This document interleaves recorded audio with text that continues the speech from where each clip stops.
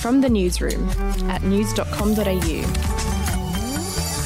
G'day, I'm Andrew Bucklow, and this is the latest from the newsroom. It's Friday, the 18th of December. Well, the coronavirus outbreak in Sydney's northern beaches continues to grow, with 28 cases now confirmed. The New South Wales Premier has urged all northern beaches residents not to leave their homes as the state works to get on top of the cluster.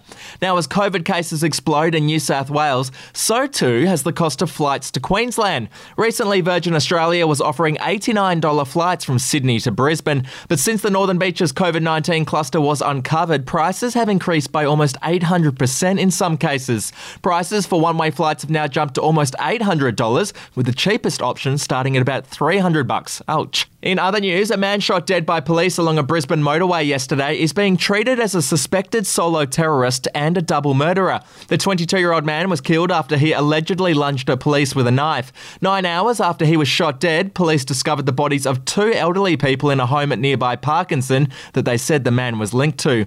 And in other news, Christmas came early for a uni student in his 20s who won the $20 million Powerball jackpot last night.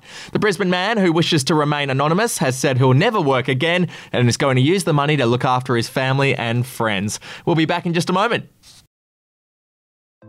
Hey, I'm Felicity Harley and I host Healthyish, where we chat to experts, influencers and people in the know from around the globe to arm you with the knowledge to make healthier decisions for your mind, body and soul. I think if we're going to be focusing on health, like sleep is probably the biggest component of that. I think sleep is the cornerstone. Like, choose the harder option, because I've never woken up and gone, I regret that run that I went at 4 a.m. I've never done that. Search for Healthyish and Extra Healthyish wherever you get your podcasts. To showbiz now, and a contestant on UK reality TV show Naked Attraction has shocked viewers with her racy tattoo. Now, if you're not familiar with the dating show, people basically pick a new partner based purely on their naked bodies. It's quite revealing.